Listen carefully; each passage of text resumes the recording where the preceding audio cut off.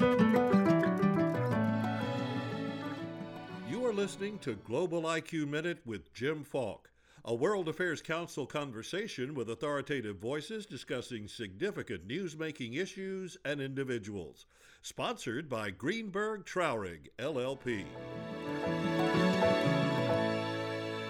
The titles authors choose for the chapters in their books are signposts, and that is certainly the case with Facts and Fears, Hard Truths from a Life in Intelligence by my guest, General James Clapper. Chapter names include Benghazi, Snowden, Unpredictable Instability, the Election, Facts and Fears, all subjects that Jim Clapper has firsthand knowledge. We know that Mr. Clapper served as Director of National Intelligence from 2010 to 2017, but unless you watched his confirmation hearings, you may not know that he had a long and distinguished career in the military, beginning as an enlisted Marine Corps reservist and retiring as a 3-star Air Force Lieutenant General and Director of the Defense Intelligence Agency. His retirement from public service was interrupted when just 3 days after 9/11, he became Director of the National Imagery and Mapping Agency, a position he held until President Obama tapped him to take on what some have called the second most thankless job in Washington. In addition to writing, he is also a regular contributor to CNN. Welcome and congratulations on your book. I understand that it's number 3 now on the New York Times bestseller list. And number 1 on Amazon, I just learned. But thank you, Jim. Thanks for having me. Well, I have to tell you that I've read your book. It was a wonderful way to spend Memorial Day weekend, and I really want to encourage our listeners to pick up a copy of Facts and Fears. You mentioned this in the book, and as an intelligence professional, you really spent most of your career in the shadows, staying out of the limelight, and writing a book probably in your retirement was not on your bucket list. Why the change? Well, you're right. I had not planned to write a book, even though people had urged me, just as a historical treatise, having lived through 50 years plus of intelligence. But what motivated me, what the catalyst, what changed my mind, was the election campaign, the run-up to the election itself, and the aftermath. Mm-hmm. What really disturbed me, I've seen a lot of bad stuff in intelligence over the years. What really disturbed me was understanding the insight I gained, and the magnitude of what the Russians did to meddle in our very important political process of elections. And that was disturbing, and I felt I needed to try to do my little part to try to educate the public about the threat the Russians pose. And their involvement really began a long time ago, didn't it? I mean, it's not something that just focused on the election, and it was not designed just to elect President Trump, as sometimes. The Russians have going back to the Soviet era, a long history of interfering in elections, theirs and other people's. And we have records going back to at least 1960, if not before, in the heyday of the Cold War, where the Russians tried to engage themselves in our election process and influence it. But never as direct and aggressive and as multifaceted, multidimensional as what they did in the election of 2016. Did we focus, and this is something Michael Hayden talks about in his book, and I want to get your thoughts on that. Did we focus too much on the threat of cyber terrorism and perhaps not enough on information and propaganda? Well, I think Mike's point is right. I think it's understandable, but we disproportionately spent too many resources for too long on counterterrorism. Now, it's understandable why that's so. Counterterrorism was the biggest single claimant than any other target that the intelligence community faced, more so than Russia, China, or any other. We spent more money on counterterrorism than any other. And I came to the conclusion that was wrong, and we needed to right that balance and focus more on what I think are the true threats, which short-term Russia, long-term China. Intelligence is, as you say, a game of percentages, and successes are rarely, if ever, celebrated. How do you see the role of intelligence today when there is so much talk about the need for transparency and protection of our individual liberties? You raise a great question here, Jim, and this came into very clear focus for me in the aftermath of the Snowden revelations. Clearly, while he did a lot of damage, I think one lesson I took away from that, in fact, the key lesson I took away from that experience was the need for intelligence to be more transparent. If there was any hope of restoring or gaining the faith, trust, and confidence of the American people. Now, the problem for intelligence, the cross we have to bear, is that what we do is inherently secret, because we absolutely must protect sources, methods, techniques, tradecraft. And so we can't be fully transparent. And that for as long as I've been in intelligence, always raises an aura of suspicion.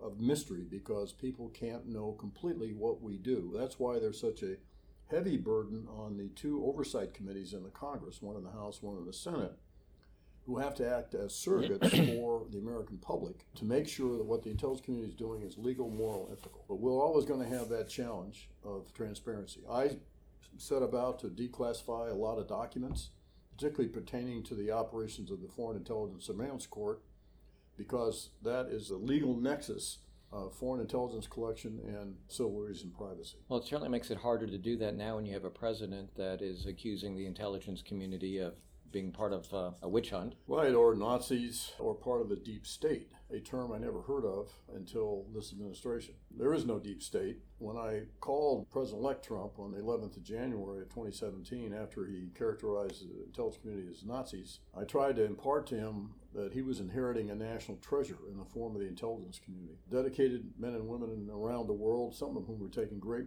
personal risks and live in very bad conditions in order to keep the nation safe and secure. And they are committed and dedicated to providing as much information as they possibly can for the very tough decisions that he's going to have to make. I don't think that message got through to him. You know, as I said when I introduced you, the position of DNI has been, until you took it, really a revolving door. In hindsight, do you think it's the best structure? Would you make any recommendation to alter it in any way? For the United States of America, I do feel that the arrangement we have, as awkward as it might be and not possibly consistent with what a Harvard Business School graduate might design, I do think it's best. It balances the professionalism, the expertise, and the capability that we need with, I think, civil liberties and privacy. There was discussion in the run-up to what's called the Intelligence Reform and Terrorism Prevention Act, which was an outgrowth of the 9/11 Commission that President Bush signed into law on the 17th of December 2004. A lot of discussion in the run-up to creating a Department of Intelligence, just taking all those 16 components of the intelligence community and crashing them together into one juggernaut department. For lots of reasons, and good reasons, that wasn't done, and I don't think that would be in the best interest of the country. I think that the notion of a juggernaut, all-encompassing single intelligence organization like that would pose a real specter of threat to civil liberties and privacy. So I think the arrangement we have, as inefficient as it might be, is best for us. You know, one of the things I found particularly interesting in your book was you're talking about the different 17 agencies, and our listeners have a vague idea, or probably a good idea, of DIA, NSA, CIA. But you were head of what was one time called the National Imagery and Mapping Agency. Right. You changed the name to the National Geospatial Intelligence Agency. Give our listeners a sense of what it does and perhaps talk about the work that it did, particularly after the downing of the Malaysia Airlines Flight 17. Well, the National Imagery and Mapping Agency grew out of actually complaints that General Schwarzkopf lodged in the wake of Desert Storm, where he complained loudly and appropriately about the poor imagery intelligence support he got. So there was a lot of studying and arguing about what to do about that. And in 1996, Congress enacted the law creating what was then called the National Imagery Mapping Agency, which brought together the Defense Mapping Agency, Mapping, Charting, and Geodesy, and the Department of Defense with the imagery and imagery intelligence and imagery analysis components of mainly CIA and DIA, and created this new agency, which was very painful, very traumatic. What it does is basically proceeds from the thesis that everything and everybody's got to be someplace. So it's all about location, location, location, location, like in real estate. Mm-hmm. And so what NGA now is, that it was morphed into, now called the National Geospatial Intelligence Agency, is the senior intelligence component for imagery intelligence. In other words, looking down at the globe, using our very capable overhead satellite constellations, the government ones which are fielded and operated by another intelligence organization, the National Reconnaissance Office. And one of the neat things about NGA is it's probably the most transparent of all the intelligence agencies. They do a lot of unclassified work, particularly in a domestic context. So one of the long-standing responsibilities of NGA is support to FEMA and other elements like the Coast Guard, the Department of Homeland Security after a natural disaster. Floods, hurricanes, earthquakes, fires. And what NGA does is give that overview for responders and planners, where to react, where is the most pressing need. And when you get the big picture from the sky, it makes it really facilitates support to recovery from such natural disasters. Every special event we have in the United States, World Series, Super Bowl, any big event like that, NGA is always there, present, supporting local, state and local, and tribal law enforcement and first responders. Fascinating. We have just another minute or two, and I want to ask you to comment a little bit about sort of the gotcha mentality in Washington. You were caught in it a few times. Yeah.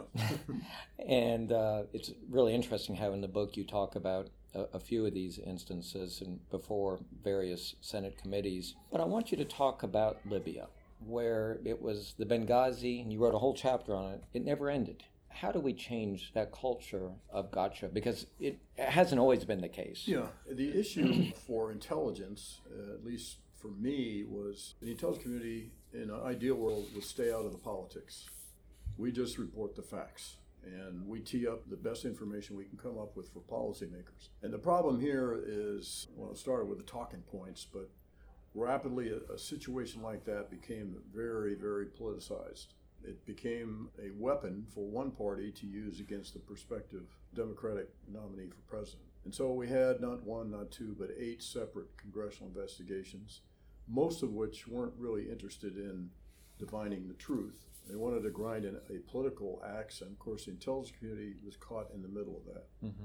So it's a very unfortunate situation. It unfortunately is becoming all too typical of the way things are done in Washington. And I also think that's an example of why many people in this country became very frustrated, in fact angry at the dysfunction in Washington. And Benghazi to me is a classic case. Textbook example. We know the State Department's lost a lot of senior diplomats for a variety of reasons. How's the intelligence agencies doing? Are they experiencing some hemorrhaging? No, they're not. The intelligence community actually has experienced growth since I left. More money, and I think even some more people. So now there is attrition, as there always is. Mm-hmm. What the intelligence community challenge from a personnel standpoint has not been in recruiting; it's been in retaining, specifically certain skill sets like anything to do with cyber. So that's been a challenge. But State Department hemorrhage was caused by other reasons, and that's one of the reasons why I actually welcomed the appointment of Mike Pompeo as Secretary of State, because knowing him as I do, I can't see him continuing to preside over the dismantling of the State Department. In fact, he's already taken action to reverse that. Right. Following the San Bernardino shooting, Apple and the FBI were locked into what became a legal battle about encryption. Eventually, the FBI must have figured out how to do it because they said they didn't need Apple's help anymore. But what agreement might be reached to provide privacy but also give the government access? You raise a great question, and it's one that is we left unresolved. I say we, the last administration, and that is the issue of encryption. This is one of the, by the way, one of the implications of Snowden, because commercial encryption got accelerated by about 7 years by virtue of Snowden's revelations. So where we thought we'd be about 2020, it was instantly accelerated. So now you have a proliferation of secure apps, WhatsApp and those kind of things, where we can't read these encrypted communications. And of course, terrorists, criminals gone to school on that. So we're, in my opinion, and I come from a constituency that you expect, I think the country's in a bad place. Where we have found a compromise, a way to balance, but unfortunately, we've fallen into absolutist positions. You know, there's no compromise whatsoever for privacy. The solution we were discussing, which I think there is some prospect for this, is a system of key. I believe a system of key escrow, meaning you divide up the encryption key into say 3 different pieces, and those 3 pieces would be held by independent entities, and you'd have to get a court order to go to each one of those 3 entities. And they'd have to agree that the court order was valid, and then you unite the encryption, and then you could read the cell phone. But there's been some debate about, but there are always some number of cell phones involved in felony investigations that the FBI cannot break into.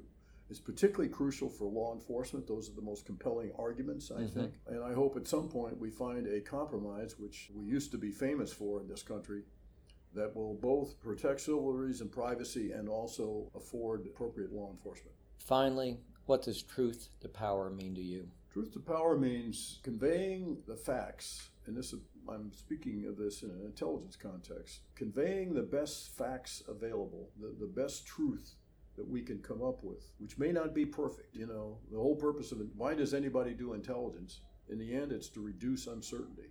Rarely can you eliminate it for a decision maker, but you can reduce it. You want to provide that decision maker the best information that you can, whether that decision maker is sitting in the Oval Office, or if I could stretch the metaphor, an Oval Foxhole. And it's imperative that the intelligence community continue to convey that truth power, even the power chooses to ignore that truth. But that is to me, a fundamental hallmark of the intelligence community. Director Clapper, thank you so much for being our guest. The book, Facts and Fears, Hard Truth from a Life in Intelligence, it's really worth reading. Thanks, Jim. Thank you for listening to Global IQ Minute with Jim Falk, a production of the World Affairs Council of Dallas-Fort Worth. Subscribe and rate Global IQ Minute on iTunes, Stitcher, or your favorite app. For information about a World Affairs Council in your community, visit worldaffairscouncils.org. Global IQ Minute is sponsored by Greenberg Traurig LLP, a global firm with 2,000 attorneys in 38 offices across the globe. Visit the firm at gtlaw.com.